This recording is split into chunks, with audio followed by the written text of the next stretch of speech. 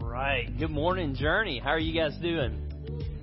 All right. Happy Mother's Day to those of you who are here and you're a mom. Happy Mother's Day, especially to those of you who are joining us online. And hey, if you are here and this is a painful day for you instead of an exciting day, whether that be through loss or maybe you desire to be a mom and that's something God hadn't granted for you yet, we want you to know that we see you, we hear you, and we love you. And more importantly, God sees you, hears you, and loves you. And then also, we know there's a lot of moms. There are a lot of people in the room, ladies, who have stepped in and you've played the role of mom, even though maybe you're not a biological mother. So thank you for what you do. And if you allow me to be very personal for just a moment, I would like to wish a happy Mother's Day to my wife, who was in the first service. She is a wonderful mother to our mom, to our daughter, Madison, and a tremendous example of what it means to be someone who walks with Jesus on a daily basis. And then a happy Mother's Day to my mom. She had a rough time as a mother, not because of anything she did, but she raised 3 boys. And I don't know if any of you in here are in the process of raising 3 or more boys, but it can be a challenge when they all get together. And if you've been here over the last 5 years, you've heard some of the stories that I've told. People have actually asked my mom, "Hey, are those true, or is he just making that stuff up?" And her sight kind of glazes over, and she goes, "No, they're true." Right? Reliving them all over again. We don't have time for all of those, but I will say that on at least one occasion, she came home and a search party was in the front yard getting ready to go look for me and my brother as we looked on from the woods. That's just a normal day in our house, right? Just a normal day. And so a lot of turmoil for my mom as we were growing up. But one day she called me and she said, "Hey, I want to apologize to you for some of the things I did as a mom when you were growing up. And hopefully this gives you some encouragement as mothers." And she went on for about 5 minutes explaining things that were bothering her. And I went, "Hey, Mom, I know this is not the response you were looking for.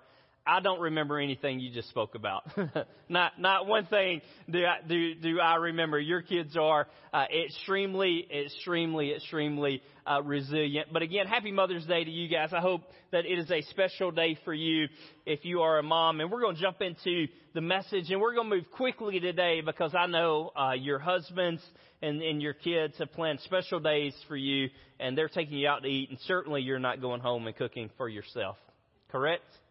All right. If she is, Dad, fix that. Hurry. You still have time to get that right. Listen, my mom called to apologize because she didn't feel like she's doing some things right. But look, those of you who are parents, whether mom or dad, do you ever really feel like you're doing it right? Right? It's always a challenge. It's always something that you're struggling with. And we know that we're going to make mistakes. We're going to make mistakes as parents. And there's times that we're not going to get it right. There's mistakes that we're going to make. There's things that are going to frustrate us.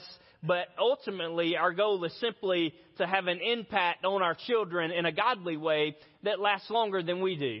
And so I want my daughter, as a father, I want my daughter to be closer to Jesus than I am. I want her to worship more passionately than I worship, right? I want her to trust Jesus in times where maybe my faith wavers. I want her to be better, to walk closer to Jesus, to pass on some things that will help her do that. And I would suggest this morning, just as we move into the message, that the goal of all of us, whether mom or dad or just individual, should be that we should outlive our life. That there should be things that we're passing on that are continuing to affect generations even after we're gone. That people are walking with Jesus because of us, even after we've been gone for 100 years. That should be our goal. That we're going to have an impact that outlasts us.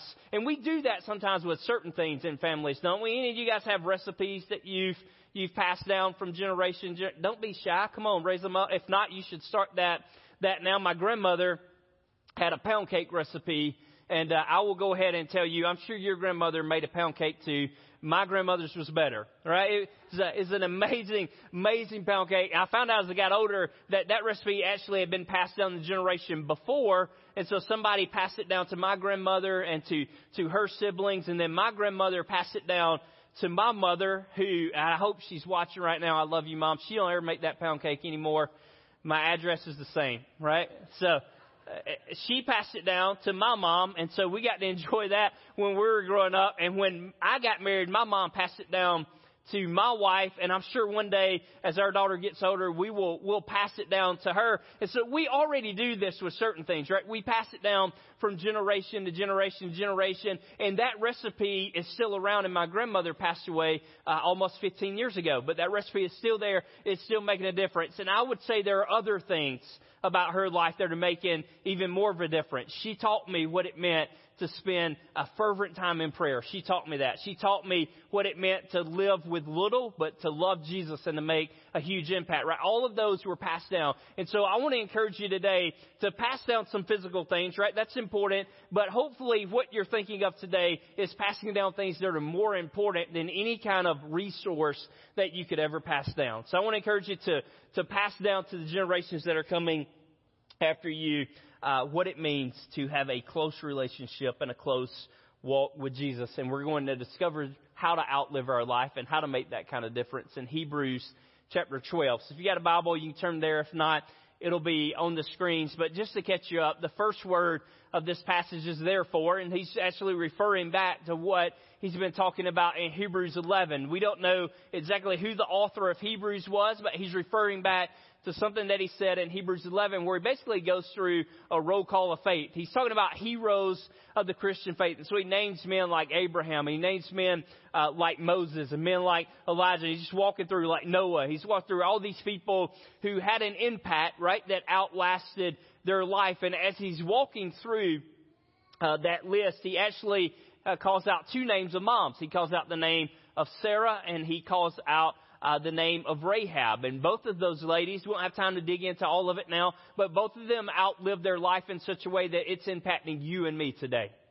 Part of the reason that you know Jesus and that you have a relationship with Him, if you do, is because of those two ladies, because of Sarah and because of Rahab. And so we see there already, just as he's going through the names, that it's possible to have a difference. It's possible to make a difference in your life that lasts longer than you do. And so he says, therefore. In other words, remembering that. Remember all those people that we just talked about. It's possible. Therefore, since we have so great a cloud of witnesses surrounding us, let us lay aside every encumbrance and the sin which so easily entangles us. And let us run with endurance the race that is set before us, fixing our eyes on Jesus, the author and perfecter of faith, who for the joy set before Him endured the cross, despising the shame, and has sat down at the right hand of the throne of God. For consider Him who has endured such hostility by sinners against Himself, so that you will not grow weary and lose heart.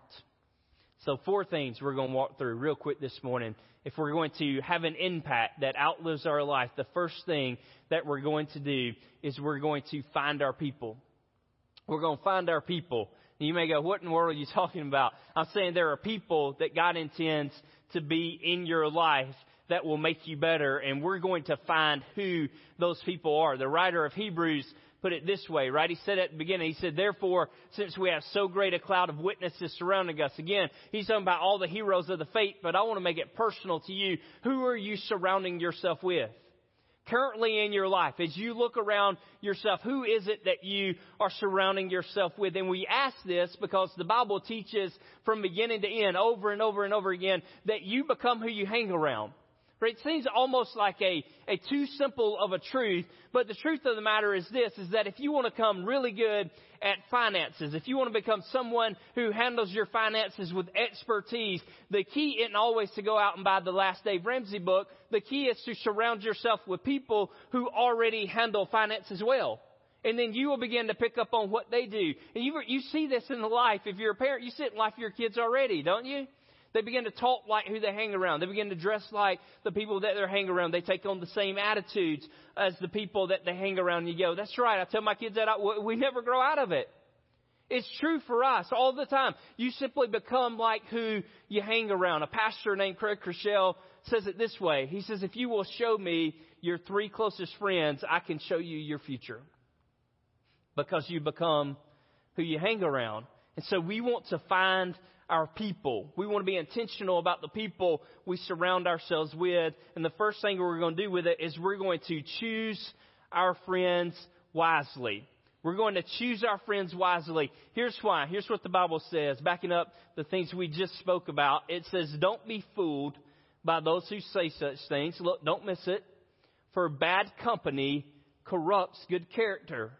In other words, if you're a person with high moral standards and you begin hanging around someone with low moral standards, then eventually what that character is going to corrupt, right? You're going to become who it is that you're hanging around. It also says this: walk with the wise and become wise. Associate with fools and get in trouble. Again, it's saying that the people that you hang around are almost more important than anything else in your life, because that is who you're going to become.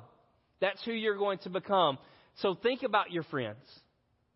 Right now, the people that you surround yourself with, pick the 3 closest and think about their life and think about if that's where you want to be. Is that the person that you want to be? Is that the mom that you want to be? Because if you hang around other moms who are constantly talking bad about their husband and complaining about their children and outspending the resources that they have, guess who you will become? You will become a mom who is constantly complaining about her husband, constantly complaining about her children, and constantly living outside of the resources that you have.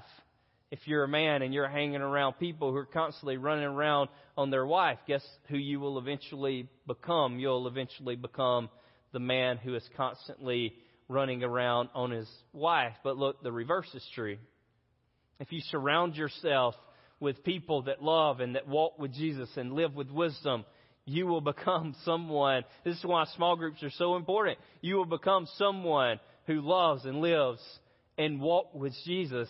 But here's the kicker. We don't normally choose our friends, do we? We don't. Like, think about the last time that you saw someone and you went, I want to be a friend with them. Did you go up to somebody and go, hey, I just wanted you to know that we're going to be friends? They probably would respond and go, yeah, no, you're being super weird right now. We normally don't pick our friends. They just kind of happen naturally. It's just people that we're in the same environment with, and those are usually the people that end up being our friends.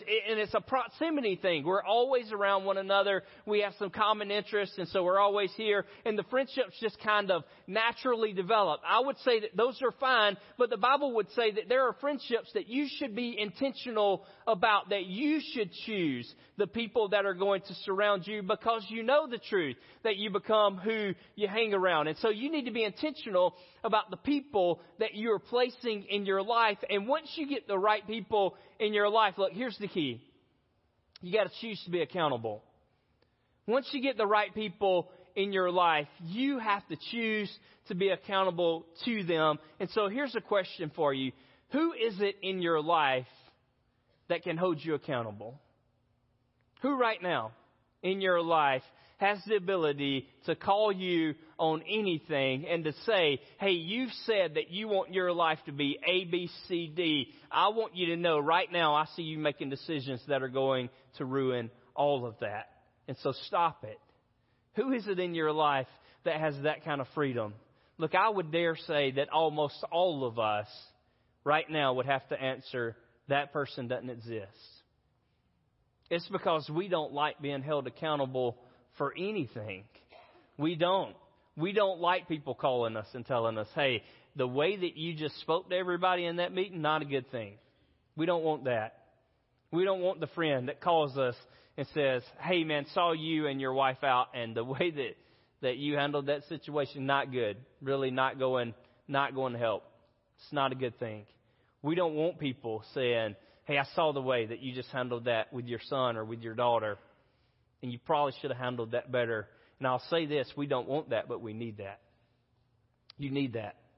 You need people in your life who love you enough to tell you the truth. And in fact, you need people in your life who love you more than they love what you think about them.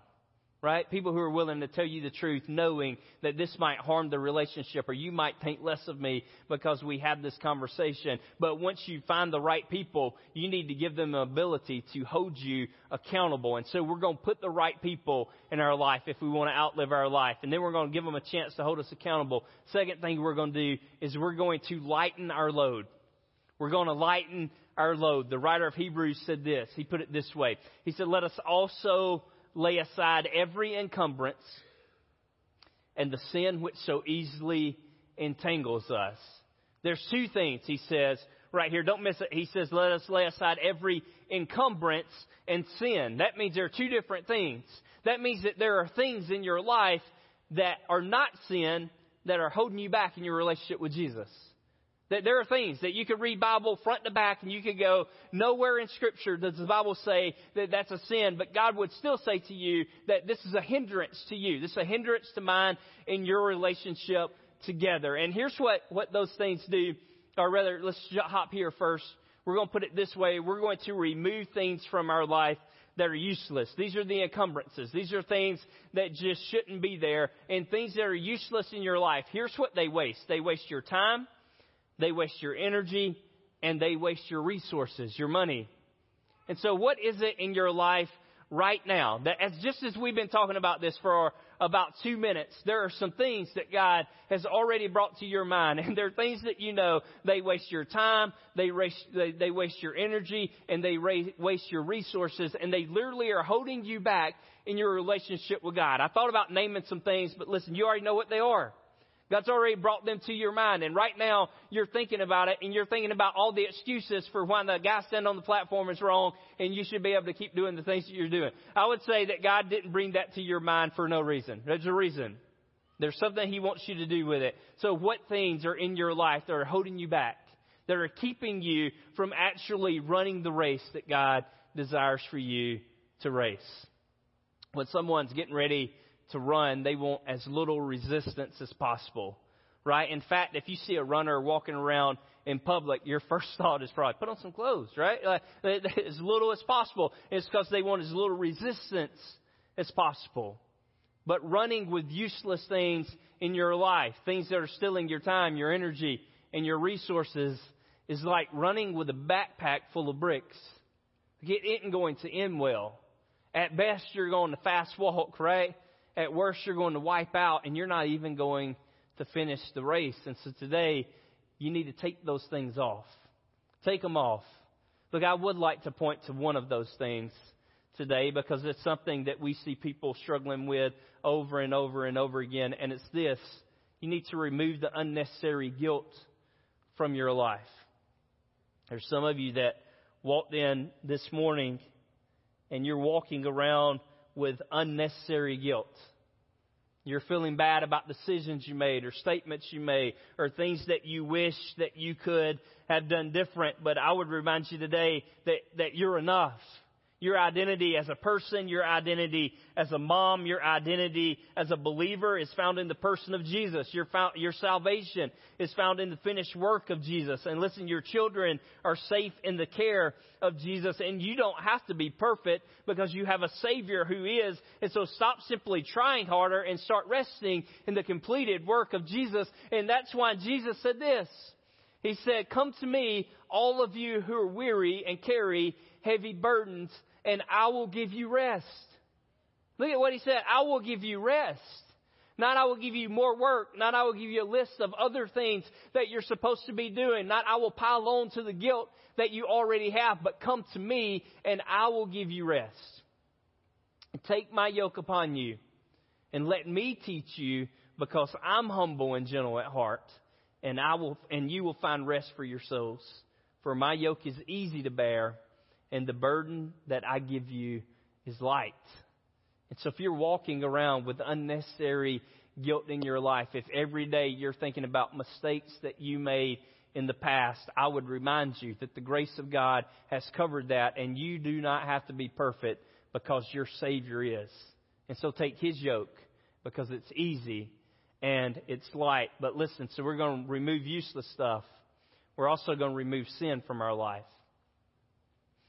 There are things that we know are sinful that are still in our lives. And the writer of Hebrews is saying, if you're going to run the race that God has called you to run, if you're going to have an impact that outlives your life, then you got to get rid of that. You have to choose to deal with the sin in your life. The psalmist knew that, and he wrote this psalm as a reminder. He said, "Search me, O God, and know my heart. Test me and know my anxious thoughts. Point out anything in me that offends you, and lead me along the path of everlasting life." Did you see that? There's an invitation. Lord, I want you to search me. Search me, Lord. Know my heart. Test me. In other words, find the things in my life that should not be there. And then there's an invitation. Lord, I want you to point them out. Show them to me. Show me the things in my heart and my life that are holding me back, that are keeping me from running the race that you've called me to race. Listen, if running with useless stuff in your life is like running with a backpack on, then running with sin in your life is like trying to run with your shoelaces tied. You're always going to fall down. But it ain't going to work. You can't do it. You can't tie your shoes to one another and hope that you're going to run at top speed or hope that you're even going to stay on your feet. And so we're going to do a few things if we're going to outlive our life. The first one, we're going to put the right people in our life. The second one, we're going to keep our load as light as we possibly can. And then we're going to keep our focus. We're going to keep our focus. The author of Hebrews put it this way.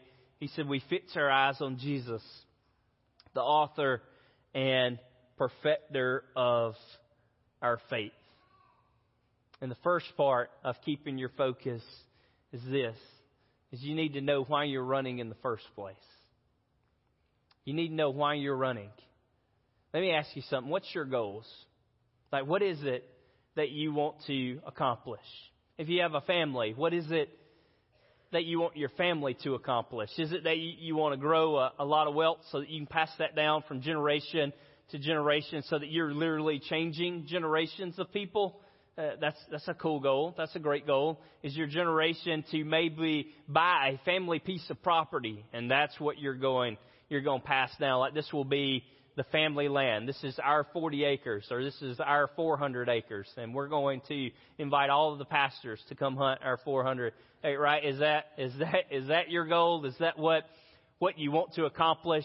Do you just want to accomplish the next phase? Is that what you're waiting on? You're like, hey, if we could just get him or her out of diapers, man, that's a goal, right? That's like a pay raise. Or just get them off of formula, or if we could just get them out of the house, right? And it just kind of goes on and on. And maybe they're out of the house. Maybe they're grown, they're out of the house. And you're like, if they would just hurry up and have grandkids, right? Maybe that's you. Maybe the focus, the goal is just whatever the next step is, whatever is coming next. And that's what you're focused on. That's your focus. That I just want to make sure that we get this accomplished. I would say to you today, especially to those of you who are moms in the room and to those of you who are parents, that the most important thing that you can give your kids is an example of what a growing relationship with Jesus looks like.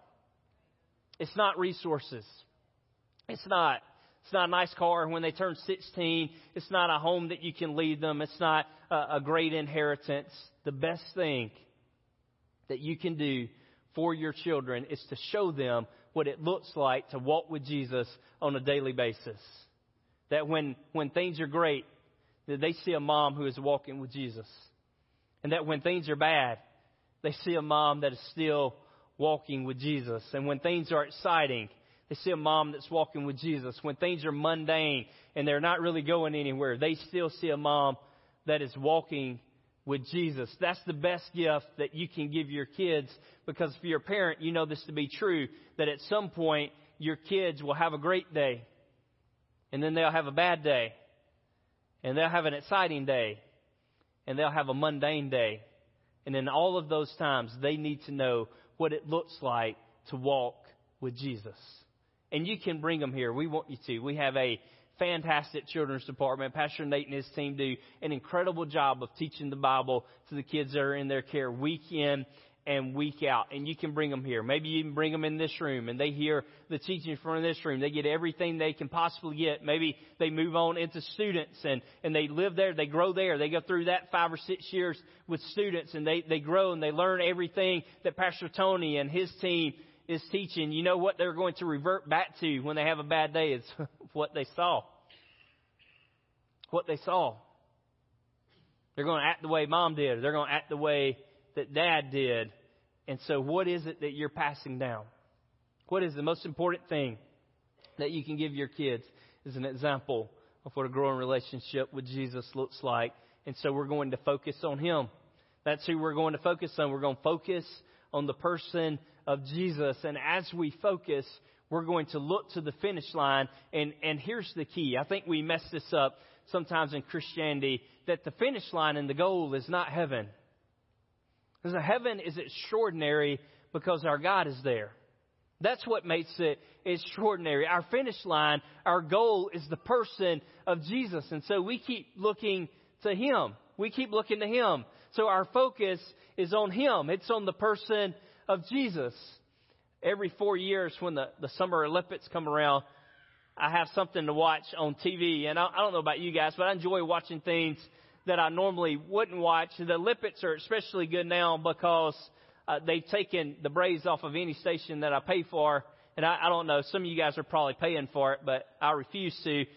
Not because I'm cheap, but just because they don't get good until the end of the year. That's a side trail. Y'all don't worry about it. Let's bring it all back in. So when the Olympics are there, there's actually something worth watching. And so I'll sit down and I'll watch them. And there's one sport that's fascinated me ever since I was a teenager. And it's these guys, a bunch of guys in a boat together. And they're rowing. Right? They all have one oar. And they're rowing on that oar. And the goal is to get to the finish line faster than everyone else. But there's something strange that's going on. The finish line is back here. They're looking this way, but they're going that way. And there's one guy in the boat. This is a job I would want. And he's sitting at the back of the boat, and they're all staring at him. And here's what he does. He goes, row. Row. Every time I think, what if he just messed up the cadence, right? Just for fun. Like, what if we went, row, row, row. Row, right? That's probably why I can never be that guy. But listen, he maybe, you look at it and you go, I don't know why they would want unneeded weight in the boat. But he actually may be the most important person in the boat because he's ensuring that they row at the same time, which keeps them going in a straight line. Look, he also has a better view than the rest of them. So their goal is to look at him, but he sees everything going on around them. He sees things that they do not see. And so he knows when they need to speed up. He knows when they can take it easy for a moment and regain their breath and regain their strength so that they can sprint toward the finish line. Look, it's a beautiful picture of a believer's relationship with Jesus because we've been called to focus on the person of Jesus. And Jesus sees things that we do not see.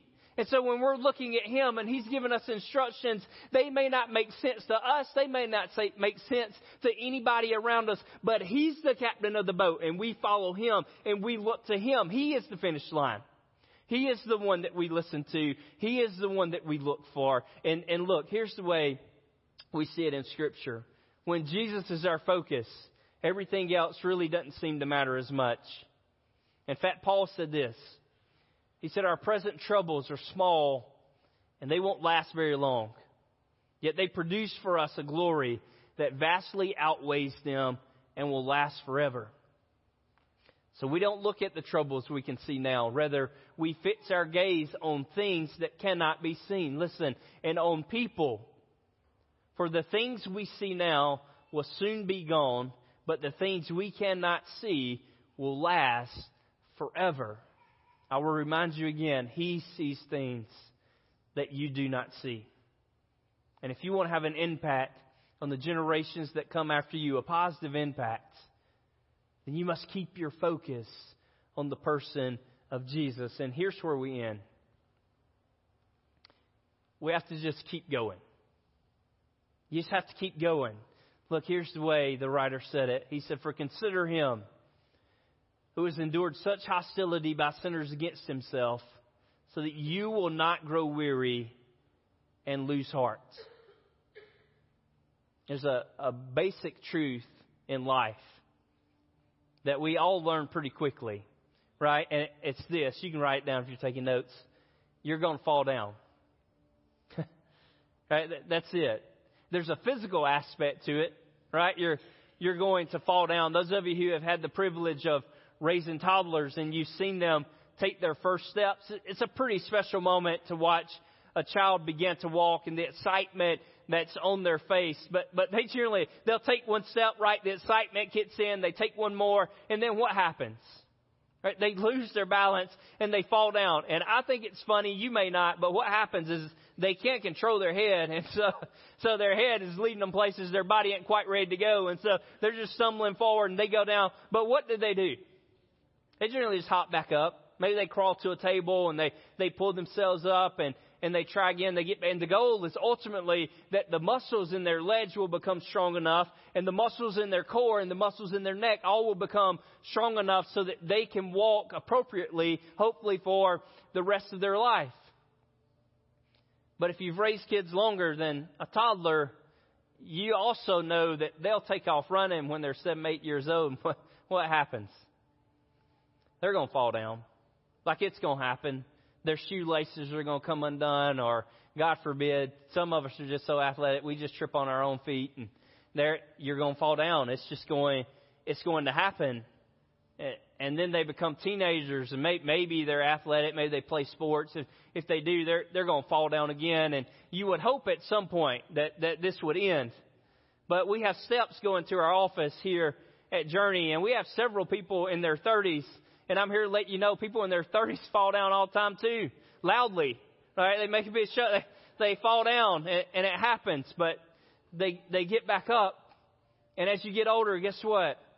You keep falling. You trip over stuff you didn't know was there. The door frame's higher than you thought it was, and all of a sudden there you are. You're laying down. The goal is to get back up. Right? It's true in a physical sense, but it's also true in a spiritual sense. That as you begin to learn to walk with Jesus, you're going to fall down. And hopefully you've put the right people in your life, and they're there to help you get back up. And they go, hey, we're going to get back on track, right? We're going to start walking again. And then you know what happens? You walk for a while, and in a spiritual sense, you fall back down. And then you get back up, and you start walking again. And look, I don't know how long you've been walking with Jesus, but I'm at about 30 years. And for 30 years, I've been falling down. And thank God He's been getting me back up. Like we just get back up and we start walking with Jesus again. We made a mistake. That's fine. We're going to get up and we're going to walk again. In fact, you may want to just jot it down. When you fall down, just get back up. Just don't stay there. You're going to fall down. Just don't stay there. Just get back up. Get back up. One of my favorite hymns is a hymn called Come Thy Fount. And if you grew up in church, maybe you're familiar with it as well, but it's written by a guy named Robert Robinson. And Robert grew up in England in the 18th century, and very early his dad passed away. And although he had a very wealthy granddad on his mother's side, he had been disinherited because Dad didn't like who Mom had married. And so Robert and his mom fell on difficult times at an extremely young age for him. And so he began, even at an early age, to work odd jobs to help provide for the family. Welfare and care for the poor at an all-time low at this time. And so they're just trying to survive. They're just trying to get by. They're trying to have food to eat, just a place to sleep. And Robert's doing what he can to make that happen. At the age of 14, his mom, hoping to give him a better life, sends him to London. And Robert becomes an apprentice for a barber. And his goal is to begin cutting hair so that he can support him and his mom. But it doesn't take long for Robert to fall in with a crowd of difficult people. And the biblical truth we talked about earlier is lived out by Robert, and he slowly begins to become the people that he's hanging around. And by the age of 17, he's a wild guy. And having nothing to do one night, he grabs his buddies and he says, hey, some supposed famous evangelist is preaching at the Methodist church. Let's go make fun of him as he preaches. And so him and his buddies go, and they walk into the church, and they sit quietly as George Whitefield preaches the message. And Robert will later say that he chewed on one statement for 3 years. He carried around one statement from that message, and he played it over and over and over again in his head. And 3 years later, he surrendered his life to Jesus, and he found peace with God. He quickly reconnected with that evangelist, and Robert himself became a pastor. And he'd been pastoring for about 3 years after the point of his conversion, and he wanted to do something special to remember when God had changed his life. And so as part of the service that day, he sat down and he wrote a song and he shared it with his congregation. And again, maybe you're familiar with it. It goes this way.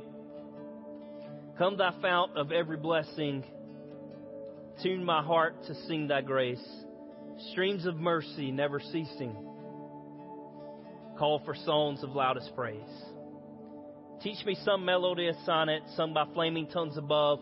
Praise the mount I'm fixed upon it, mount of your redeeming love. Here I raise my Ebenezer, that simply means God is our help. Here by thy great help I've come, and I hope by thy good pleasure safely to arrive at home.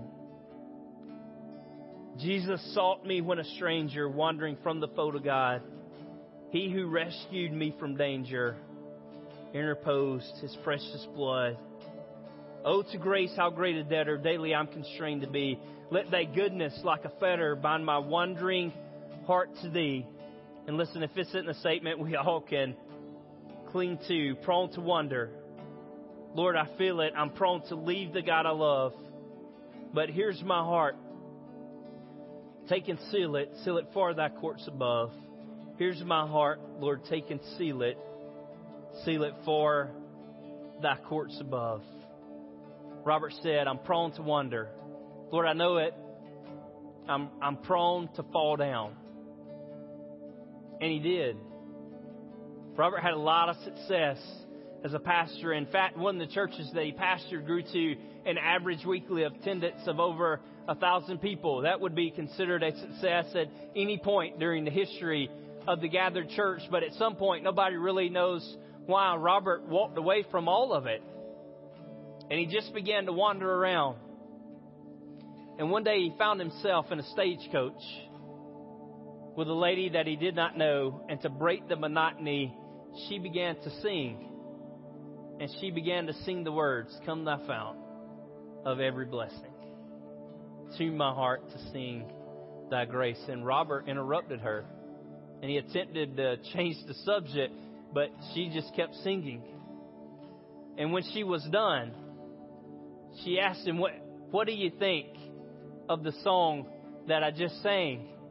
And he attempted to change the subject yet again, but she kept pressing the matter. Maybe she was hoping for him to brag on her musical ability.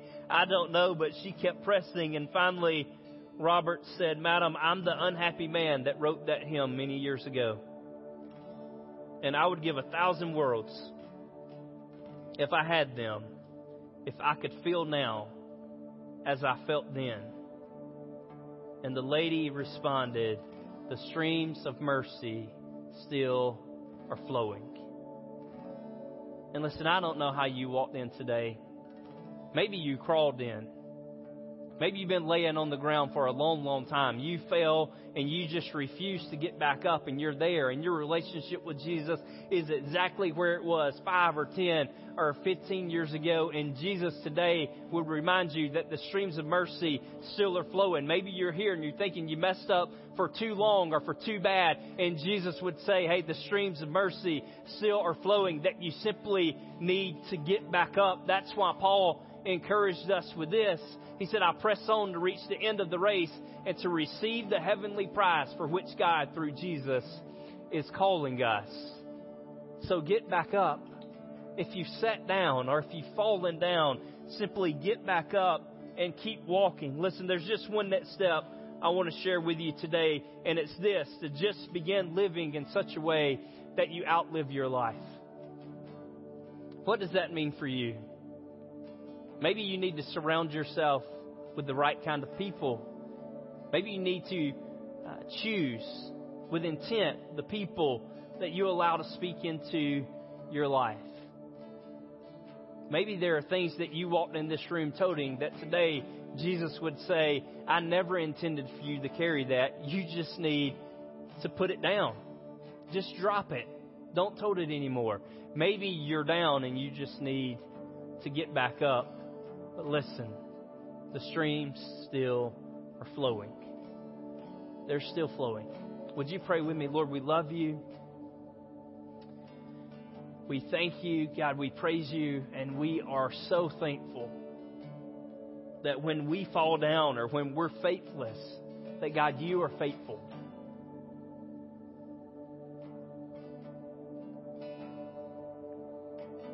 Lord, we're thankful that our salvation is secure in you, that it's not dependent on us or our actions, but it's secure in the person of Jesus.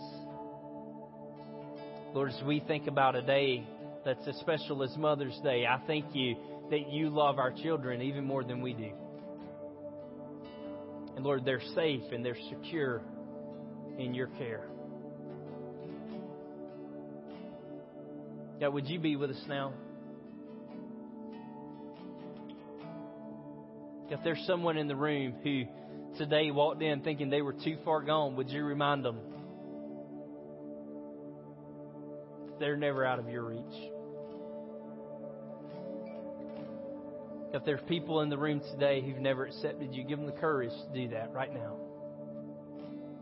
Yes, if you would, just keep your heads bowed for just a second. Maybe you're here in the room and that is a relationship that you've never began. Look, I don't want you to leave without knowing the truth of the gospel.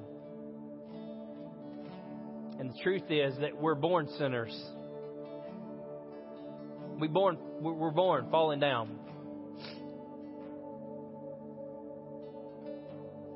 And the Bible says that the wages of our sin is death. But listen, but the gift of God is eternal life through Jesus, our Lord. And today, God offers that life to you.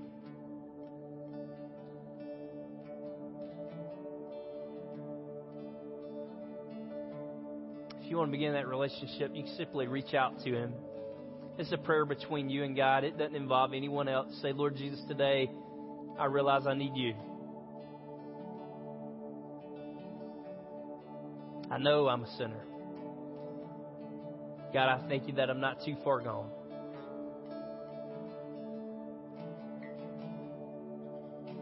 Lord, today I accept you as my Lord and as my Savior. Lord, we thank you for anyone who just prayed that. God, be with us now as we move into a time of response. Would you guys go ahead and stand to your feet? We're going to have time of response. Our prayer team is going to come forward down front. Maybe you need to come forward this morning. Just leave some things here at the altar and say, Lord, you know what? I walked in with that, but I'm not going to walk out with it. But you just respond as God leads you this morning.